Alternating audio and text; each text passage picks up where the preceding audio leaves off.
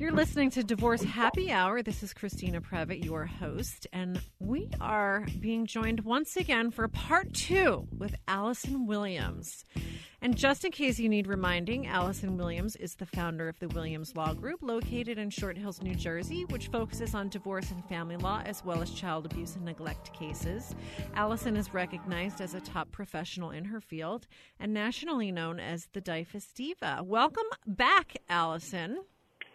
I am so excited to be back, Christina. We had such a great conversation, and I'm ready to pick it up with part 2. That's right. And we didn't plan to have a part 2, but the conversation clearly was not over when we did the last hour, and you were gracious enough to come back for another hour, so I thank you for that. Yeah, you can just say what you mean, which is that I'm long-winded. No way! No way. You know what? The worst thing ever is when you have trouble filling up 55 minutes of airtime. So that I would much prefer someone who knows how to talk. But this is a lot of good information that I think we're providing to the public. And it's, as I said last time, there's really not a lot of attorneys that I think are proficient in this area. There's dabblers, but I don't think there are a lot of people that really know exactly what they're talking about. And you're one of those people that knows what you're talking about. I think where we left off, too, was generally had talked about the investigation process. And what I wanted to get into next is, let's say the division comes to your house and they've decided that they're taking your children. What happens at that point? Do they have authority to just say, you know what, this is an unsafe environment, we're taking your kids? So the agency does have the right to remove the children without a court order. That is what we refer to as a Dodd hearing, after Senator Dodd, who wrote the statute that allows for that. And if the children are removed without a court order, they have to go to court within 72 court hours. So that means 3 business days, essentially. And if they ultimately decide that there is probable cause that was found, if a court decides that, after they get to court, then the children will remain in whatever placement the agency found. But of course, there also are times when the agency does not simply remove, or they're not quite certain that there is enough, or they believe there is enough, but they also don't want the children subjected to a back and forth. If the court were to disagree, they will simply petition the court and ask for removal. And so what happens if the judge decides that, and this, I'm sorry, I've got to back up a little bit. Do they have like an order to show cause where they have testimony and witnesses and evidence? Do they do that? Well, like a plenary hearing? They are supposed to. So, when they file in court, they file every application that initiates a proceeding in a child welfare case is by order to show cause. So that's emergent application. And when they file that application, depending on the circumstances, you could have a full-blown hearing. And I say depending on the circumstances because in many situations, the evidence is so overwhelming, most lawyers, not myself included, but most lawyers will look at the facts, look at the voluminous nature of the complaint, the length of time the family's been involved with the agency, and decide there's no way that they could put up a real defense just on having gotten the complaint that day or the day before. So instead, they will simply either concede the point or make an oral argument based on what's in the complaint. There is, however, case law that says that when you are looking at removing a child, it's so significant an act by a court and by the state of New Jersey, the agency, that you really have to have the most scrupulous adherence to the procedural safeguards. That means swearing in a caseworker. The caseworker has to give a basis to the court as to why the agency, what the agency found, why that is problematic, why there is concern for the safety or well-being of a child, and that the reasonable efforts to avoid the removal have been exhausted, and ultimately removal is the only way to keep the child safe. So do they also have to do that even if the parent is acknowledging that the removal was appropriate?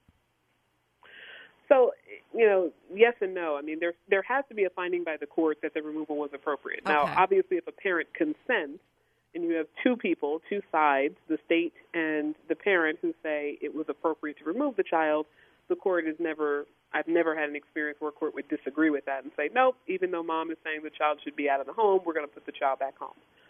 But the court does have to have a factual basis in order to make a finding, the same way as the court would have to have one in a restraining order matter or a divorce.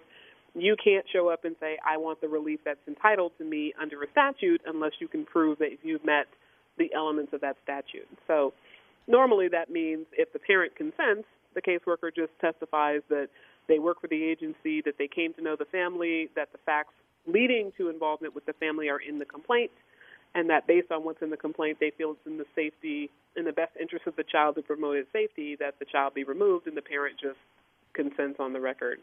So in your experience, have you seen circumstances where, I'm sure you've seen circumstances where it was egregious, but have you seen circumstances where it really wasn't, and there was question as to whether it really was appropriate to remove the children? Absolutely. So, what tends to happen is I know that the agency gets a very bad rap. I'm certainly not going to be their biggest supporter, but I do recognize that there are times when someone gets information and reacts to what they receive, not necessarily having the best context and foundation. And that usually is a newer worker, someone fresh out of college with a degree that isn't in social work, that's encountering a situation that they are not culturally attuned to or even familiar with. They're just not used to dealing with poor people, people of color, people that don't have the greatest resources, people that may be working so hard that they don't have the cleanliest home. And they react to what they see rather than stopping and saying, is this the standard that says this child is in imminent danger? You have to have imminent danger in order to remove without a court order, and you have to have substantial risk of harm if you're going to remove even with a court order. So there are times where people overreact.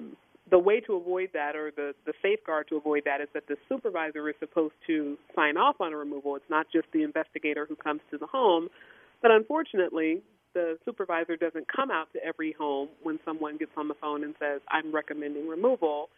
Most often, the supervisor is gathering the perceptions of whomever is on the phone, and the investigator says, this is what I found, this is what I heard, this is what I saw, this is what the child disclosed.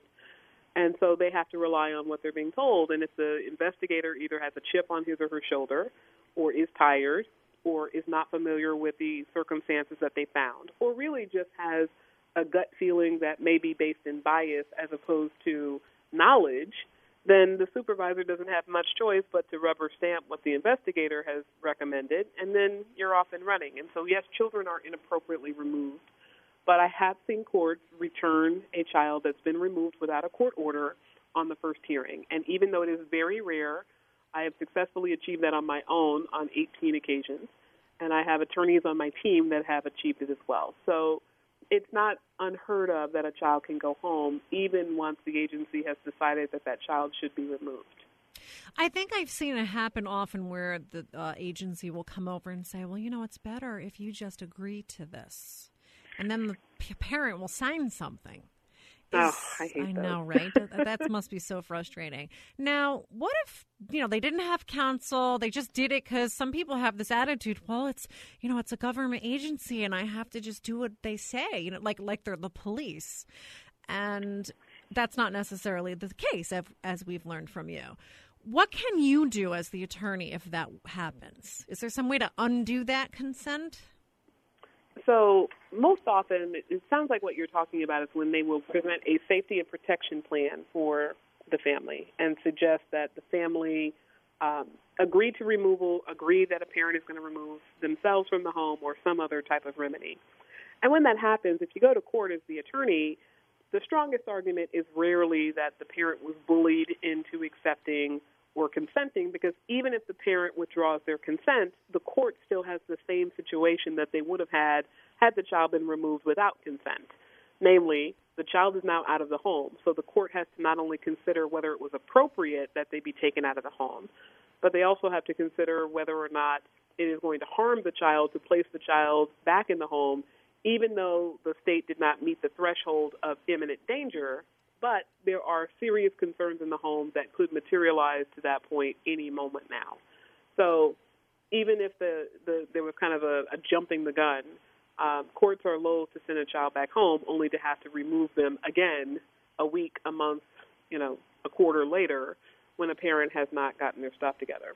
So much more often than not, what I recommend to people is when you come in and the agency has jumped the gun and you were bullied into consenting, you really have to be prepared to defend on the merits. You have to say, whether I was right or wrong to consent, this removal is not warranted. Now, yes, I got to agreeing because I was bullied, but even if I wasn't bullied, even if I did the right thing in the moment because I was reacting based on the moment, it is not best for the child to remain out of the home. And we have to consider how the child is going to react being taken away from their parent, their home, their friends, their life, only to go over to some other location when the household really isn't unsafe for that child.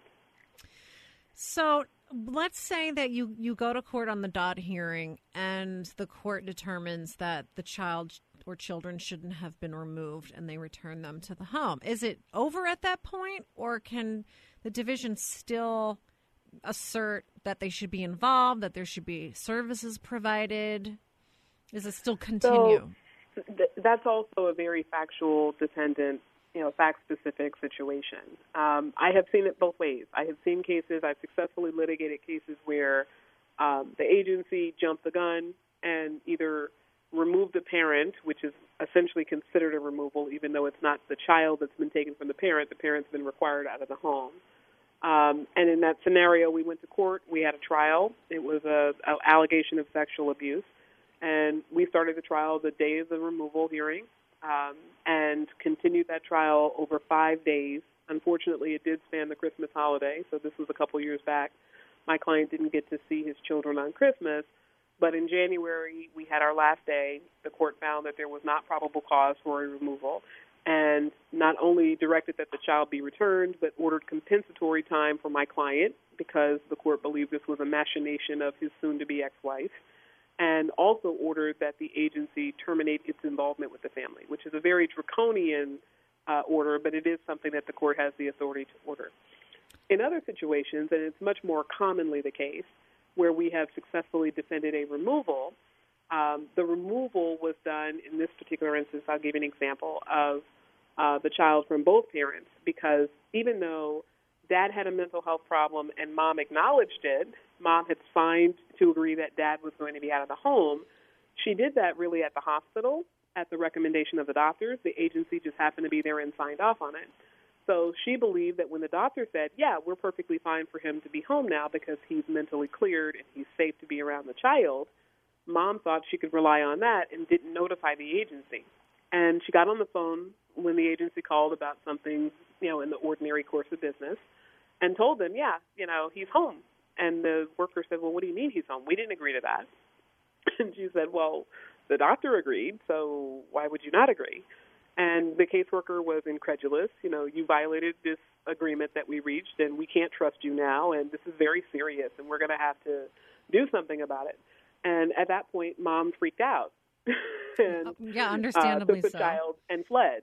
And as a result of her fleeing, they were apprehended about 2 days later because Mom basically hid out at a relative's house. And they went through the entire family and found her. But as a result of her fleeing, they said, well, her judgment is so impaired she couldn't possibly safely parent this child, even though there was nothing wrong with her. She violated the agreement about Dad not being with the child, and she took off. She's a lawless person and shouldn't have her child. And the court ultimately gave me a very hard time about that, but did ultimately send the child home to Mom. However, there were concerns now that not so much with Mom, but that Mom was not necessarily as aware of Dad's mental health issues as she should be. She wasn't as protective or as concerned as she should be, because Dad's mental health episode was one episode, but it could have been a series of episodes. There was a history. So they did keep the case open. And that's usually the case. If they keep it open post-return of child, that does not mean that the parents are free and clear. It just means that the child is not in imminent danger. Child can still be safely with one parent while the parents are working on other issues, and that's really what the agency required. Yeah, I guess I'm a little jaded. I'm always a little suspicious of DCP&P. And I'm thinking, okay, are they going to keep it open because they really just want to ensure that this child is safe and that there aren't going to be any more incidents? Or are they just giving them an opportunity to screw up again? Are they lying in wait? Oh God, you sound like so many people I consult with. So I sound like a client. Something. I think we're talking. We're using the same words, but we're not speaking the same language. So when the agency becomes involved with a family, they can be involved whether they go to court or not. They can be involved before court or after court. So their involvement is not contingent upon being in court. Yes. And you don't get out of court because a child has been returned, because almost invariably the child will have some level of adjustment issues simply by virtue of having been removed from his or her family. So more often than not, if a child is removed, the court is going to want to ensure that the child has mental health services if necessary, which oftentimes they are necessary, and that whatever led the division to be involved has been remediated.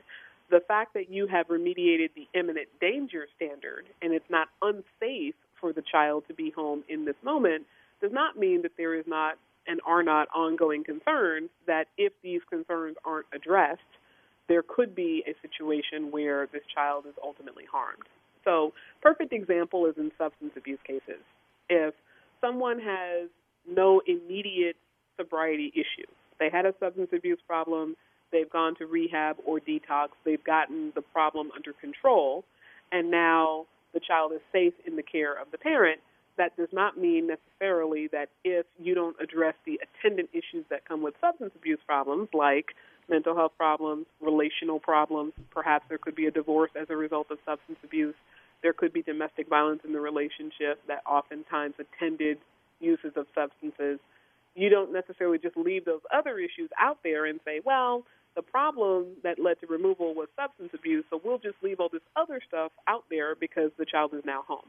Yeah. Now, the court says, and the law says, the agency has the right to intervene before the harm materializes. So the fact that we solve one problem doesn't mean that all others go away. So it's often the case that the agency is still involved. Are there times when the agency is just being predatory, hostile, retaliatory against the family because they believe the problem is bigger than the court believes it to be, or than that they were able to prove it to be? Absolutely. We have absolutely seen caseworkers run amok and waste their time and energy on a family. And sometimes you can sense that relatively easy, and sometimes it kind of comes out from things that are written in the record. But much more often than not, once you get the child home after the case has started, it is a much harder burden for the agency to continue to stick around and to get ongoing relief from the parents, other than generally getting evaluations done and making sure that they're compliant with whatever services the court ordered. So is it fair to say that essentially the only time the agency really needs to initiate a court action is if the family isn't complying with, I guess, services or whatever it is the agency thinks they should be doing? Is that fair to say? Or I guess if they have to remove the children? Well, so those are the most common reasons why the agency will go to court. But the agency can also go to court to compel an investigation. So sometimes they don't know the nature of the problem because a parent is so afraid or so untrusting of the agency that they refuse them all access. So there are certain things, I think we talked about this a little bit last time, that they have to do when they come out to a home to investigate. And if they're not allowed into the home, or if they're not allowed to see the child and the child is not of an age where the child's going to be at school, then they will have to get a court order to compel the parent to cooperate. There's also situations where the concern is there, but they can't corroborate the concern without some form of more invasive access to the parent. So, for instance, a parent who has had an on-again, off-again substance abuse problem, the child is finally home and someone reports that the parent is using again, we may not be able to rule that out by a urine screen because the time we find out about it may have been so long ago that it's out of their system. But a hair follicle test might demonstrate that it has been in your system for the past 90 days, the past 180 days, depending on the test. So we need to get a court order for that. So that's another time when they will go to court. And then there finally is a circumstance under Title 30, which is one of the two primary child abuse statutes. There's Title IX and Title 30. Under Title 30, the agency can go to court where there is what we would refer to as, I'm not going to use the exact language out of the statute, but basically there's a need for services that have to be compelled by court order, not necessarily even because the parents are refusing, but because if they are not court ordered, certain other related agencies will not provide those services free of charge. So if a parent has a child who is mentally or emotionally disturbed, if they need to have an in-home professional to work with a child, a mentor, a guide for the child. If the child is physically or mentally, emotionally impaired, then you have a situation where a parent may not be able to handle the child. If the child is a risk to the parents and or other children in the home, there may be a need to have some psychiatric services available, and it's easier to get a bed if the agency is involved than if you, as a private citizen, simply say, my child is psychiatrically impaired. So there are times when the agency will have to go to court to get an order against the parents, and it really is for the benefit of the child more so than against the parents. But most often it's for removal and for forcing a parent to cooperate with getting services in place. So if there's a Title 30 action, is there, I don't really know the nuances between Title 9 and Title 30. Would that still require a fact finding to get the child services? So technically the requirement for a fact finding actually is specifically codified in Title 9, and it is to determine whether or not a child has been abused or neglected. Under Title 30, the right to a hearing really attends for the fact that any time that a cause of action is pled in court, any type of case, whether it's a family law case, a civil case, a criminal case, someone has to file a complaint in court, and then that person who filed, the plaintiff, has to prove the allegations that they pled in their complaint in order to have the court order relief. Now, in child abuse cases and in matrimonial cases, we are used to being able to petition for relief before the trial happens, before the end of the case. So a lot of times we think, great, as soon as I file a complaint, I'm entitled to. But the reality is, anytime you file a complaint alleging anything, you have a responsibility to prove what you have alleged in order for the court to give you an ultimate judgment of the relief that you're seeking. So in Title 30, that means that you have to have your trial on the issue before the court could make a finding either of one prong of Title 30, which deals with termination of parental rights. That's further down the line and certainly not applicable to most child abuse cases. But, simply saying that the family needs services, the agency has to prove that. The nuance with Title 30, though, that's really interesting is that there is no Title 30 evidence statute. So when agencies file under Title IX and they are seeking to compel a parent to have services or granting some relief regarding the child, that is almost invariably done so that they can proceed right away. And if they don't file under Title IX, they technically don't have a right to proceed right away because they haven't yet had their trial. And the standard under Title 30 is clear and convincing evidence. So if you are seeking relief and you don't have all of those liberal entitlements to evidence, hearsay coming in and things like that under Title 9, and the agency just filed under Title 30, they have a much higher standard, even though it is very common that courts will not recognize that because Title 9 and Title 30 are often pled together.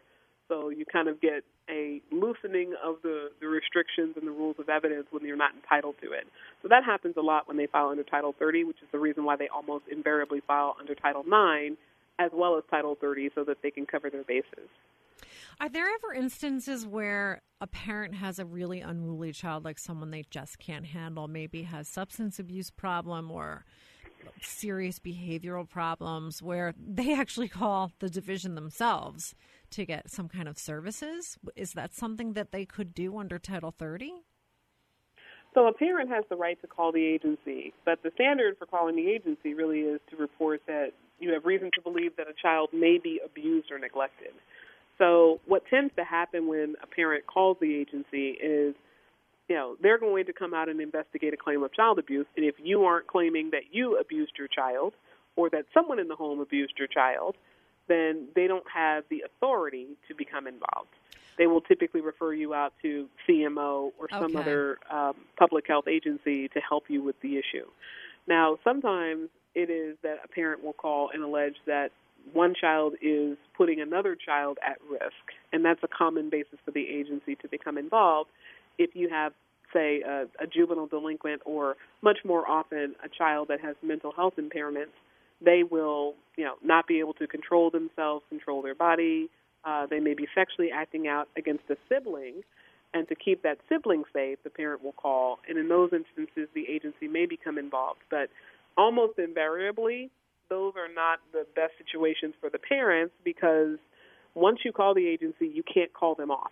Yeah, so you can't say, never mind. You can say, okay, well, I want your help, but if you're not going to give me what I'm asking for, I'll just uninvite you, and it doesn't work that way. Yeah. So I'm always very reticent to ever advise a client to reach out to the agency for help.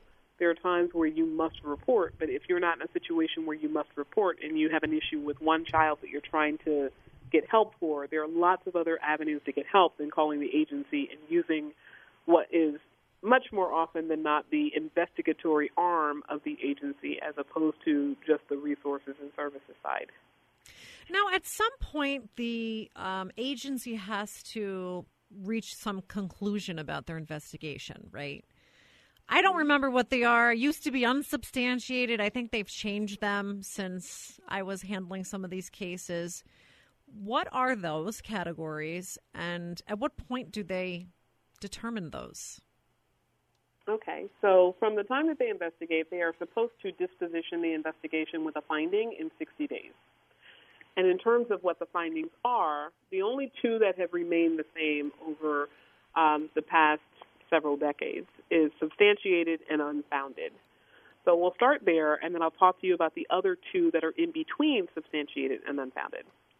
So substantiated abuse is essentially a finding that the child has been abused or neglected. And once upon a time, that was it. You had a finding, and then there were consequences that came with the finding. Now, substantiation is the highest level, and that comes with consequences like being listed on the Child Abuse Central Registry, which is a name database of every person who's ever been found to have abused or neglected a child. And then there is one step below the substantiated finding, and we refer to that as established. So if a finding is established, there's essentially what we refer to as mitigating factors. Now, this kind of sounds a little like what we do in criminal court when we're sentencing people. We have aggravating and mitigating factors, but this is not criminal. This is just referred to in that same way. There's something about whatever happens that mitigates that this should be substantiated and that the person should be listed on the registry. So that might include that this is isolated, that even though it rose to the level of child abuse, we don't believe it's going to recur in the future. This is a first-time offender. There was a level of remorse. The parent has taken action immediately to address the problem and to ensure that the problem doesn't resurface, etc. So that's substantiated and established. In the area of not having a finding of child abuse, you have two options. Best case scenario is what has always existed in New Jersey, and that is unfounded. So if child abuse is unfounded, that means they investigated and there is either no evidence to support that the child was abused or neglected, or there is no evidence to support that the abuse or neglect occurred at the hands of the investigated party. Now, unfounded comes with the greatest benefit that after you have gotten your unfounded claim, if nothing else happens over a period of 3 years, the agency will expunge the record of that investigation, and no information will be kept by the agency other than that a claim was investigated, a call was made to the agency, and the outcome was unfounded. So any data that they gained in the meantime, if they got a child's medical records or a child's mental health records to investigate a claim of child abuse, all that information is later destroyed. Now, if the claim is not unfounded, one step up from unfounded, which is not as good, is referred to as not established. And not established means while it is not child abuse, we don't consider it to be a non-issue. So there is, quote, some evidence that supports that the child was harmed or placed at risk of harm. Now, the interesting thing about the not established category is that my senior associate, Victoria Miranda, just argued before the New Jersey Supreme Court about the constitutionality of having a finding that someone did something that harmed a child, even though we're not going to call it child abuse, and not having any form of due process associated with the not established finding. So right now, as the law stands right now, the issue has already been argued. It's pending before the Supreme Court, but hasn't been decided yet. Right now, if you are investigated for child abuse and the agency says it is not established, that means that you will have a letter sent to you in the mail telling you you did something that harmed your child or placed your child at risk, but they don't tell you what it is. They don't tell you when it occurred. They don't tell you what to do to remediate the problem. And you are left to go to the appellate division to appeal that, meaning you get to argue on paper about what was said about you. You don't get to contest what was said, and you don't get to call witnesses and cross-examine and all those things that our adversarial system says is needed in order to assert and find the truth. So the question becomes, is that really fair? We argued that it wasn't. We actually had 4 other parties on our side with that. The State Bar Association of New Jersey was on our side. The Office of Parental Representation of New Jersey was on our side. Legal Services of New Jersey, and the American Civil Liberties Union. So we're very hopeful that that law will be declared unconstitutional and will go away. But for now, those are the 4 findings: unfounded, not established, established, and substantiated. So if you're not established, it's not expunged after 3 years? Correct. Okay. It's kind of weird. It's not expunged ever. It's and that's the worst part of it, which is no matter what happens, ever, 15 years, 20 years, 40 years, 60 years, doesn't matter, you will forever have your private confidential information about you and your child and your family kept in a database by the state of New Jersey. Now, of course, for most people, that really is inconsequential because the outcome of having a not established finding is not going to be revisited upon them in the future. If whatever happened with the child doesn't resurface, then the agency is never involved again, no calls are placed, and you go on about your life. But for many people who want to work as teachers or work in daycare or become foster parents, this information being housed by the agency that's going to be in some way involved in assessing them is going to have an adverse impact on them. And if it's an established finding, you also, you're not going to be on the registry, but that information is also maintained. So that's even worse, that you don't have, in an established finding, you have a right to a trial. You get that in the Office of Administrative Law, but you still don't have any form of redress to have this finding ever go away. You can expunge things like Megan's Law findings. So if someone is a convicted sex offender, depending on the nature of the claim, of the conviction, and the number of years that pass, 20 years, I believe, is eligibility for some tiers to be expunged from the Megan's registry. You don't have that as a parent accused of child abuse. So if I leave my child in the backseat of the car to run into the store and buy milk, and someone calls that child abuse, and I don't get that successfully overturned on an administrative appeal, that will be in the annals of the state of New Jersey that I abused or neglected my child into perpetuity. So that stops me from being a foster parent to my grandchild if, God forbid, my child ever gets in trouble. That stops me from certain forms of employment. It stops me from successfully asserting that there's no problem with me if someone were ever to place another call on me about my child. So there are very serious ramifications to these administrative findings, and we're very hopeful that the Supreme Court will reverse the current status of the law on that topic. That is exciting. I'll be looking out for that. And congratulations on that, by the way. That's no small accomplishment. But these seem rather arbitrary. I mean, it's arbitrary.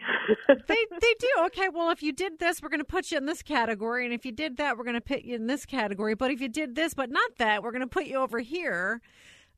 I don't know. I mean, I guess to me, to someone who doesn't do this kind of work, so I certainly don't know it the way that you do it. It doesn't seem like it makes a lot of sense.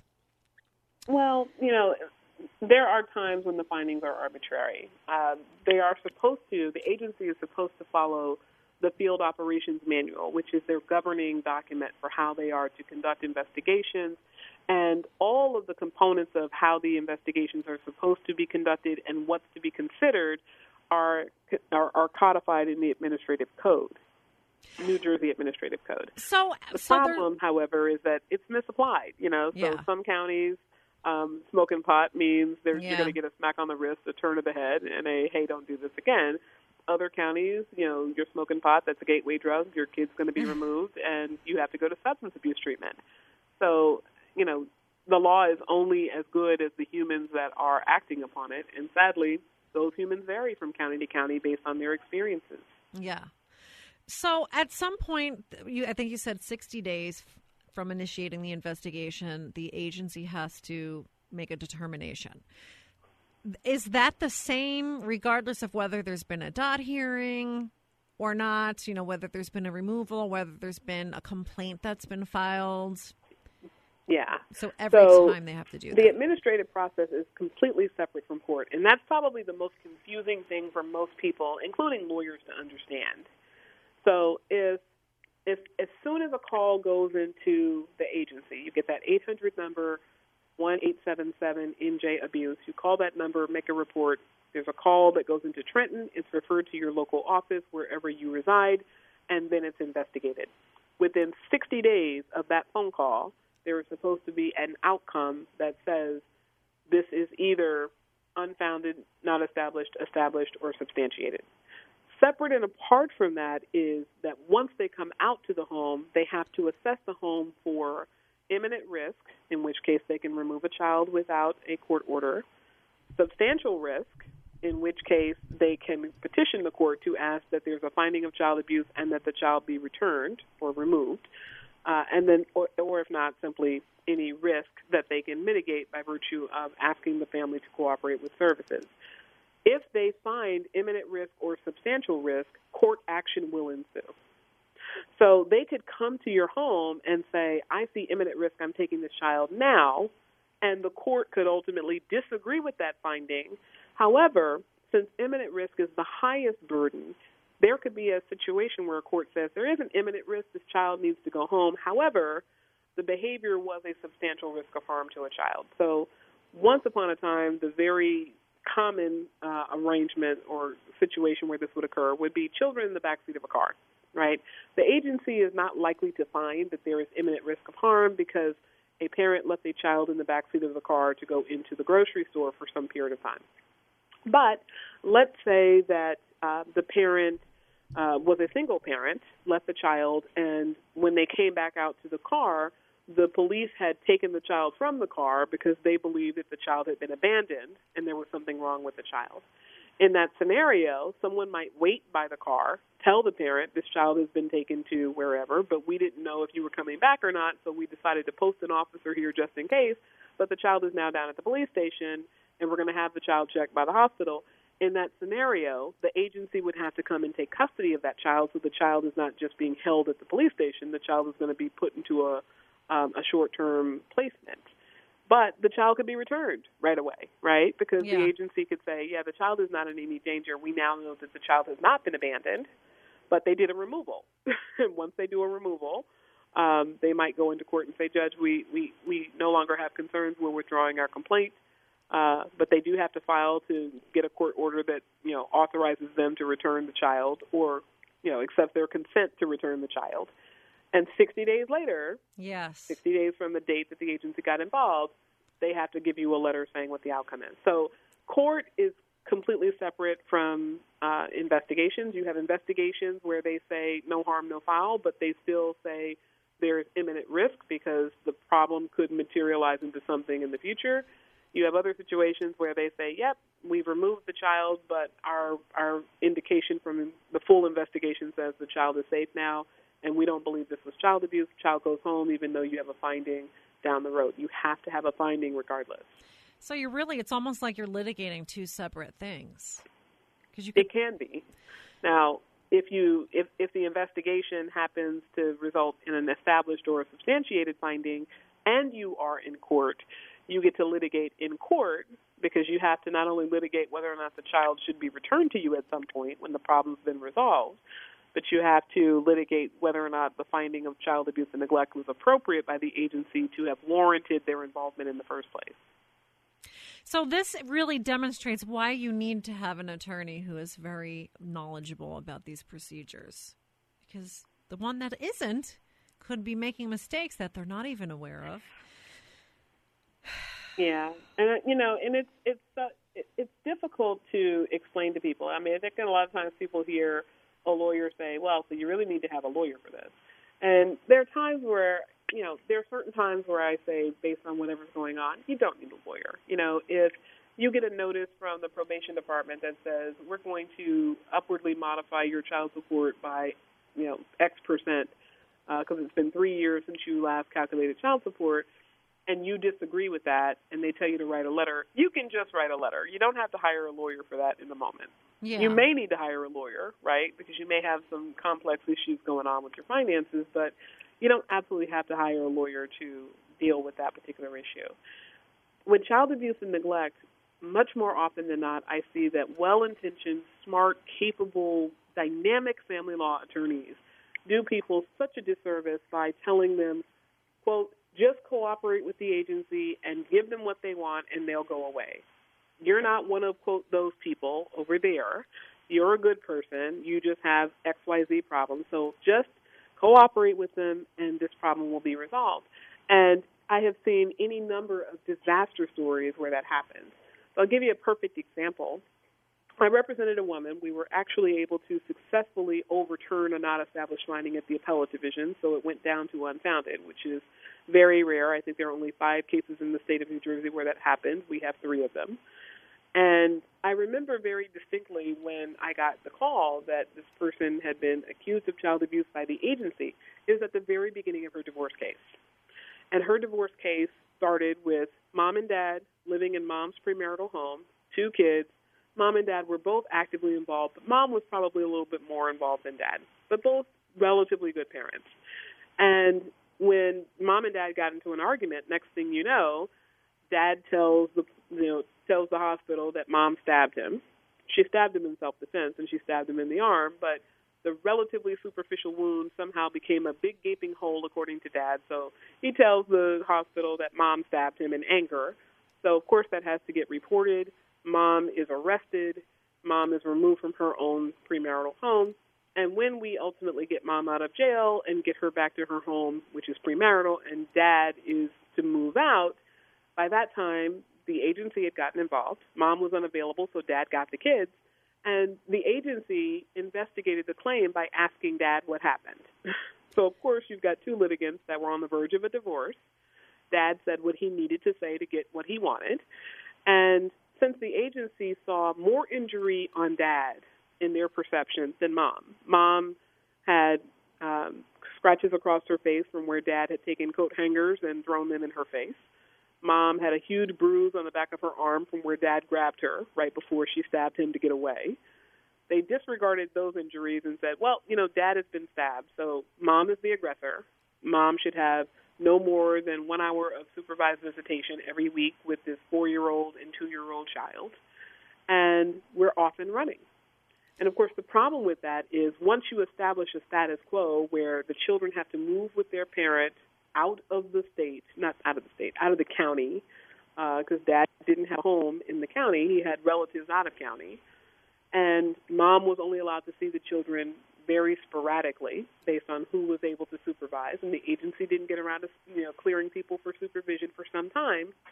Mom and her children were not ultimately reunited into a regular parenting schedule for the better part of a year. I got involved really to appeal the agency finding, but I ultimately went to court to argue about the issues involving the agency in the court proceeding and in the divorce action.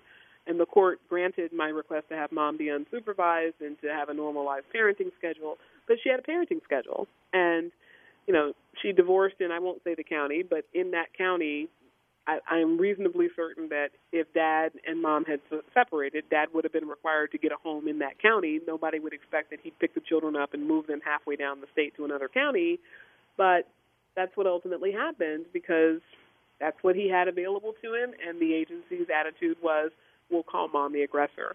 And so all of that melee, the lack of due process, started because these parties both got a restraining order against each other when they had their fight. Mom's attorney advised her, you should go and just consent to withdraw. Each party's going to withdraw their restraining order, and you're going to cooperate with the agency. And it sounded like good advice at the time, right? It sounded like, well, these people have intervened and, they've accused me of stabbing my husband. I couldn't possibly do anything that would not cooperate with them. They're a state agency. I have to cooperate.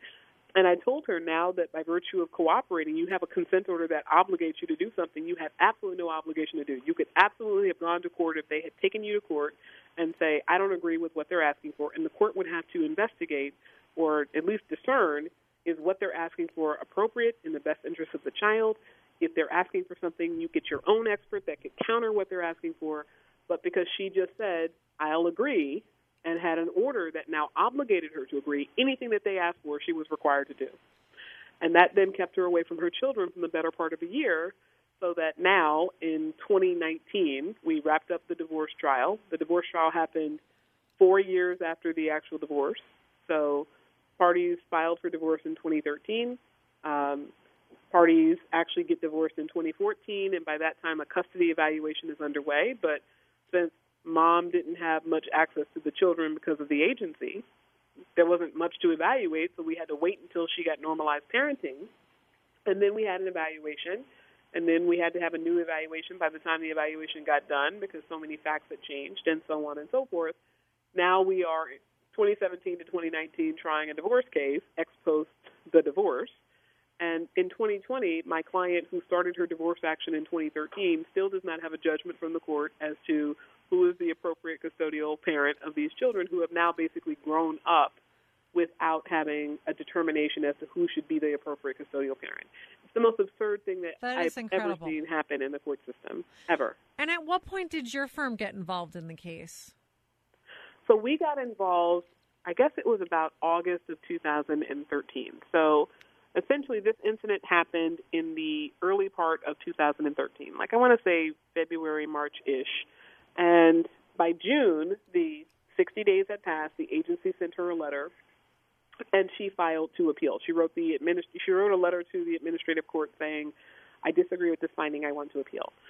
Soon after that, her divorce attorney contacted me and said, we have the agency involved in this divorce, and we want them to go away, and we don't know how. Help us. And so a lot of things had to be done. I had to first appeal the finding. The very first finding they made against her was that it was substantiated abuse. I then wrote a letter explaining why that was absurd, and then they changed the finding to not established. They changed it on a then letter? We had to. They changed it with a letter? Yeah, with a letter. Wow. I write nasty letters. What can I say? So my letter got them to say it should be not established, and then we had to appeal to the appellate division. And while that appeal was pending, now all of this, by the way, couldn't really start. This process of appellate process couldn't start while my client had what's referred to as PTI. So if you are accused of a crime and you go into what's referred to as pretrial intervention, that is technically still an open court case, and while you have an open court case, you cannot pursue your administrative appeal arising out of the same facts. So if you have PTI pending, your administrative appeal has to be delayed. So I involved myself to, let the agency know that we were going to be appealing the administrative finding. We got the finding changed, but we couldn't formally appeal that finding until we actually got her out of PTI. And that happened in about a year. But in the meantime, I also became involved in the court process to educate the agency behind the scenes that their requests of her were absurd and that I was going to direct her not to comply anymore. I was going to file a motion to vacate the order that she cooperate with them. But rather than do that, I was going to try to play nicely with them to see if they would agree to certain changes that she wanted, which they did, to their fairness. And then from there, it was going into family court to ask that the trial court alleviate my client of the onerous responsibility to comply with this poorly chosen consent order, that she cooperate with certain things. And before we got to a hearing on that, the court called us in chambers and said, what are we doing here? I don't see anything that would support mom being supervised, and ultimately we were able to get the supervision lifted without having a hearing. So there was a lot that was involved. Sometimes we're involved behind the scenes to advocate for the parent. Sometimes we're involved with the administrative court. Sometimes we're involved with the superior court, and sometimes it's all of them in a hodgepodge to ultimately get the client access to the children, which is what my client was most concerned with at that time. Yes, well, this is certainly an example of someone that needed an attorney. So we have about 5 minutes left, and I did want to spend at least a couple minutes talking about what happens when the case converts to a termination of parental rights matter. What do you have to do to have your parental rights terminated? I would imagine it has to be pretty bad. Well, it's interesting you say that. First, the way that you refer to it, like when the case converts to termination of parental rights, I should say this. There has to be a separate complaint for the agency to seek termination of parental rights. So it's not like you're having an abuse and neglect proceeding and then poof, it becomes a termination of parental rights case. So abuse and neglect proceedings that involve a removal have certain requirements, including that within 12 months you are supposed to have a permanency hearing where the agency is to propose a plan for what should happen with the child. And they can either propose reunification with the parent or termination of parental rights followed by adoption or kinship legal guardianship, which is its own multifaceted, almost termination type of arrangement where a relative gets, full-time guardianship of the child, except the parent still has the right to parental parenting time, and they still have the obligation to pay child support. And then, if not that, then maybe some delay in any of these particular plans for some period of time based on what the agency has going on at that time. If a child is in placement, meaning in foster care, for 15 out of 22 consecutive months, then the agency is required by law to file for termination of parental rights. And there are very limited exceptions. Sometimes they will seek an exception, but more often than not, they will simply file. Once they have filed, the case is more onerous. Obviously, it has a much more draconian outcome if they lose, if the parent loses. But what they have to basically prove is that the parent harmed the child in some way, is unable or unwilling to remediate the harm, that the agency made reasonable efforts to provide services to the parent in order to address the harm, and those efforts have been unsuccessful, and that under prong 4, that terminating parental rights would not do more harm than good. So under the prong 4, that's where we typically look at things like alternative arrangements to termination of parental rights, like placing the child with a relative who could be a full-time guardian or some other form of long-term placement for the child. Long-term foster care has now been expressly disapproved by our Supreme Court, so we don't look for long-term foster care anymore, but you can have a long-term arrangement where a child is in psychiatric care or a child is with a relative that can't seek guardianship for certain reasons. So that's what's required. Now, that's the legal standard. The real of it is that essentially termination typically happens when either something very egregious has happened, like a child has died and other children are in the home or care of that parent. A child has been severely injured. Aggravating circumstances is what it's referred to as. And if that happens, then the agency can move right from filing to seeking to avoid reasonable efforts and go straight to seeking termination. Those are very, very rare. Much more often, it is the usual course that a parent has many chances in family court when they're accused of abuse or neglect. And if they are not able to be reunified with the child after some reasonable period of time, and I say reasonable, obviously most parents don't call it reasonable, but after some lengthy period of time, if that reunification can't happen, that's when we ultimately will have the agency file. Now, if you have your rights terminated as to one child, does that have any bearing on your other children? So, yes, parenting rights are considered to be individual. So you can have your rights terminated as to one child and not all children. Now, this is not common because the abuse and neglect statute says that prima facie evidence of harm to one child can be used to establish harm to others. And so usually if you're abusing one child in the home, most courts are not going to say that was specific to that one child and there was no effect on the other children, so the other kids are fine. Usually it's a package deal. A child has been harmed, and the other children were placed at substantial risk of harm because of either being in the home, witnessing, or the ancillary effects of the child abuse as to one child.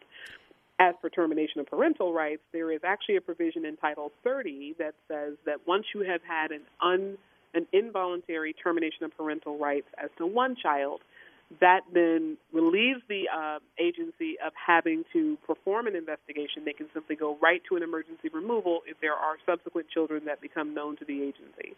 And I have seen that happen where someone will have their rights terminated as to one child, and then subsequently that parent will have another child. Yeah. If the agency becomes aware of that, they have the right to remove that child without any question. Now, of course, that doesn't mean that there will be a termination of parental rights as to that subsequent child, but they have a right to remove without a court order, and the presumption would be that the child would remain in placement until the parent can prove that they have no existing problem that led to the first termination.